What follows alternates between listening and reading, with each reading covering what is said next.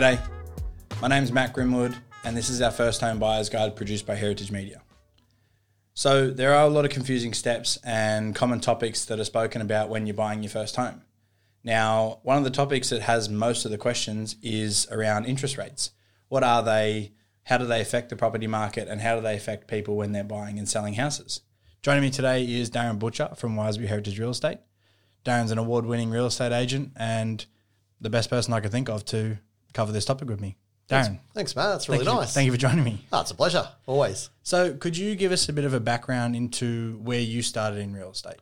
Yeah, look, it was very, very early, and I'll probably start that step before where I actually went to uni and from school to uni to do computer science, and it just wasn't for me. Yep. I dropped out of that, got a job in Wideline doing windows and doors and realised that wasn't for me. And then I knew that I was a salesperson. I knew that inside, and so I went and got a job for Ruben F. Scarf, and wasn't long before, I was headhunted by heaps of people every day to come and work for them. And the one I selected was real estate. Dad was a real estate agent for 20 odd years before I actually got into real estate. Wow. And it was something that was always in the back of my mind I could go to, but I was young at the time. So I thought, well, I better have some time out and then come into it later. But the passion was there and I was good enough and I got asked. So the place that he first started was the place that asked me to come and work for them. His office that he worked for was already full. So I started as a competitor in Gorican. He was over in Toukley, and just things took off from there. So, and then we joined together in 1994, 1st of March, where we started Heritage Real Estate Group. Right. Wasn't long before we grew, and Mum come and joined us, and then it wasn't long before that, and other people come and joined us, and now Wiseberry Heritage is a franchise of Heritage, it's Wiseberry's a franchise, and we're a Heritage, and put them two together, and we've got what we've got. That's awesome. Yeah. Today's topic is all about the different kinds of property markets that we can be in. Yep. So could you give us a rundown on what the different kinds of property markets are? Yeah. Look, there's two specifically. One's a buyer's market and one's a seller's market. Yep.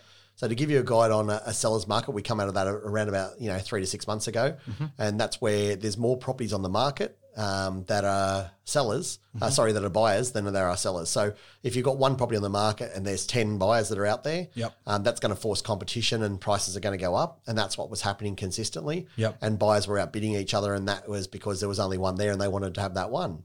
So that actually raises prices. Now the buyer's market, which we see ourselves in now, is the opposite, where there's more properties on the market than there is that buyers that are out there. Right. And what actually happens is when there's one property on the market, there's 5 properties on the market and one buyer, then you're going to find that it's not long before prices start to trickle back, where the owners of the properties actually start competing to get that one buyer. Right. And so that's where we're at the moment. It's a great time to be a buyer. Yep. So as a first home buyer, your ideal market to buy in would be a buyer's market. If you could, yeah. Look, you don't always get a say, and I suppose it comes, and some people are unlucky because the uptrends are at that time of life where they're somewhere between 18 and 25 where they're going to buy their first home, potentially. Some people are older than that, so please don't think I'm stereotyping there, but that's where you get a larger group. And then you'll also have the market up then, so they're buying sort of at a peak of a market where there's another group that actually might be, say, the same age group, or 18 to 30 or 18 to 40 or whatever the case may be, that actually are buying it and it's in a down market. And so it just happens to be the time they're ready to buy and stuff. And that's where we are now. So some people are a little bit luckier because of the age demographic or when they're born. Yep. But I can say to you, if you're now, you're pretty lucky. Yeah. Nice. Is there certain things that determine a change from a buyer's to a seller's market or a seller's to a buyer's market? Is it the amount of properties on, or? Yep. But look, it is the amount of properties on, but that is actually adjusted, and it's a confidence thing. Yep. So the market actually looks at itself and it goes, okay, well, it's a great time to buy or it's a great time to sell. And so that they get more confident with that because of that reason. At the moment, inflation's really high. And so it's actually interesting. What that means is the cost of lettuce might be more, the cost of petrol might be more, the cost of a beer at the pub might be more, and everything's costing more. And unfortunately, what actually happens when that happens is that the Reserve Bank has to get control of that, because if it goes too high, then wages have to go up higher. And if wages go up higher, that's just forcing that whole issue there. So they get to a point where they have to adjust it.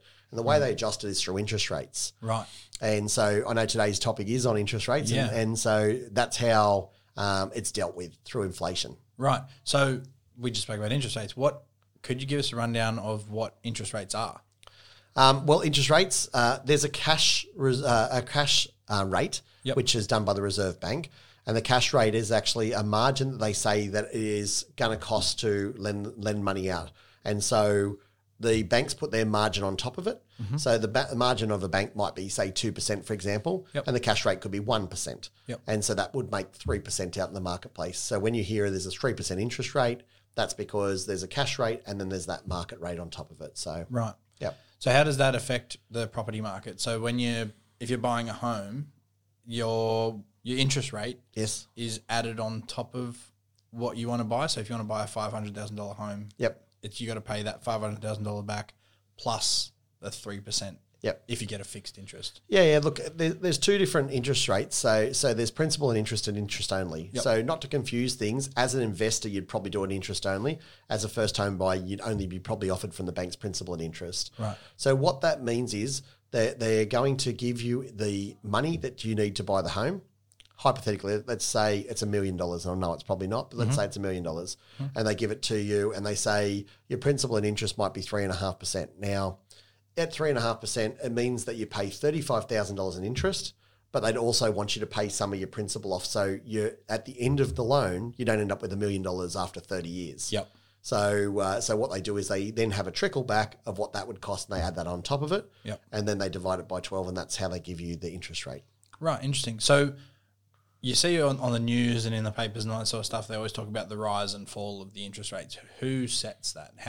What's determined for those rises? So the Reserve Bank sets it, and they're the ones that have a cash rate. They're the ones that set that margin. But the actual where the interest rates are is set by the banks. Right. The banks have a regulator, which is called APRA, which says you can't put too much margin on something. You can't be unfair to the people and all the rest of it. Yep. So they've got a margin definition, and they work with that. So, roughly it could be anywhere from 1.75 to 2.5% as a margin for some people, and Yep. it could be much higher for others, second tier and third tier lendings and things like that, which is another day. Yep.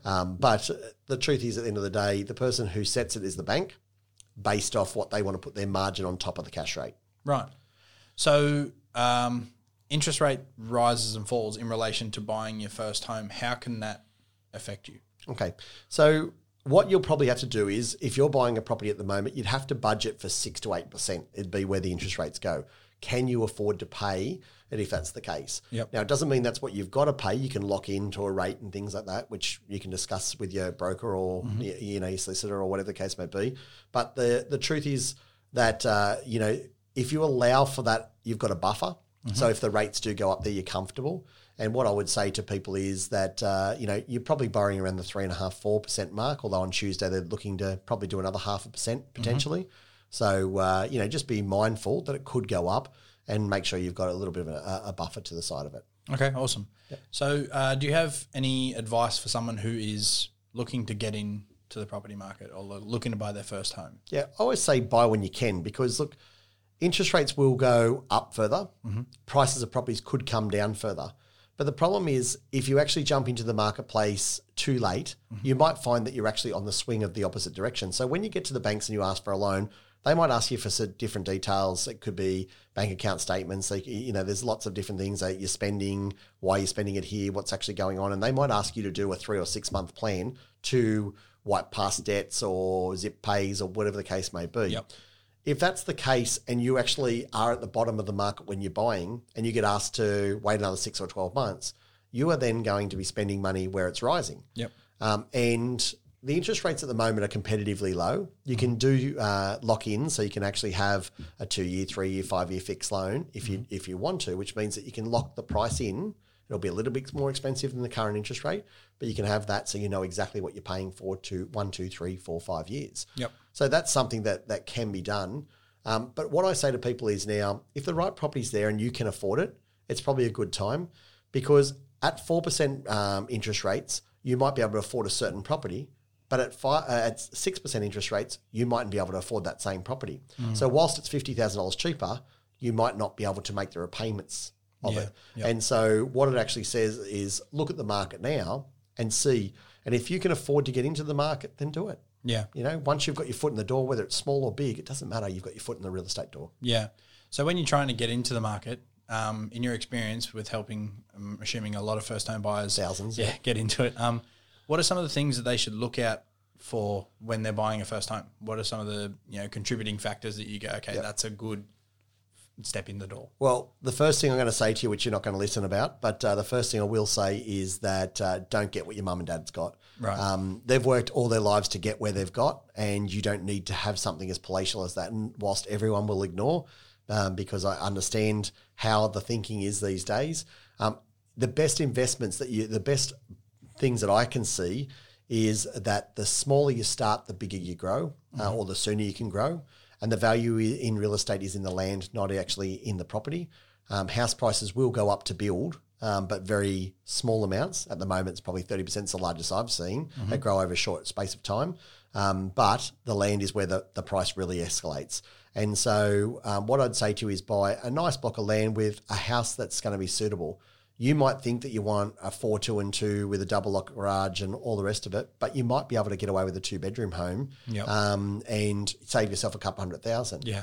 That couple $100,000 then can be something that you actually, work on paying the house down, get a bit of equity into it, and then look at buying a second one. Yep. So instead of you having one when the market changes, and every 10 years real estate generally doubles. Yep. I'm not saying it's the case all the time, and I can't give that financial advice, but what I can say is tradition, it seems to have done that. And so in 10 years' time, if it is worth double and you had 2 of them, you've doubled down. Yeah. And that's where wealth's created. So for me, the best way I can explain it is those that actually had the old crappier cars and saved a lot early and all the rest of it seem to be the people that actually at the end of the day had the most. Those who went and bought the palatial properties and all the rest of it seem to be the ones that struggled the most. Yeah. So I'm going to say to you, buy a little bit less than what your means are. Yep. Get something that's great. But if you've got to do work to it or whatever the case may be because it's older, then that's okay. Yep. Where you don't have to have what your parents have had. That's the best advice I can give you. Yeah, no problem with taking baby steps into.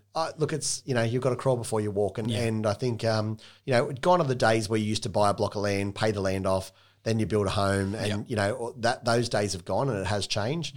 But I think gone are the days also where you actually dive in too big, too deep, and remembering too, people only 12, 18 months ago were paying 2% interest rates. And now there's a possibility it could be 6+. Yeah. That's 3 times the amount. Just got to be careful with that. Yeah. So whilst the people yesterday could have gone and bought a 4, 2 and 2 and be probably quite comfortable now because their market went and all the rest of stuff that's there, you today are on a different playing field to them and you've got to think differently. Yeah, absolutely. So as the owner of Wiseberry Heritage, I suppose the best thing is to ask how to contact the company. What's the best way to get in contact with you guys? Yeah, look, I've got some fantastic agents out there that'll help you and walk you through the process of what you need. We've got buyer packs that you can come in, you can get a pack and it'll explain the process and how you do it. It talks about the podcasting as well, so you can listen to what a first home buyer should listen to. But we can be contacted by coming into either of our offices. We've got an office at 35 Wallara Road, Gorican, and the phone number for that is 43933922. And that's our Gorican office called Heritage, and then Charmhaven, Wiseberry Charmhaven is 43920700. Nearly got that wrong.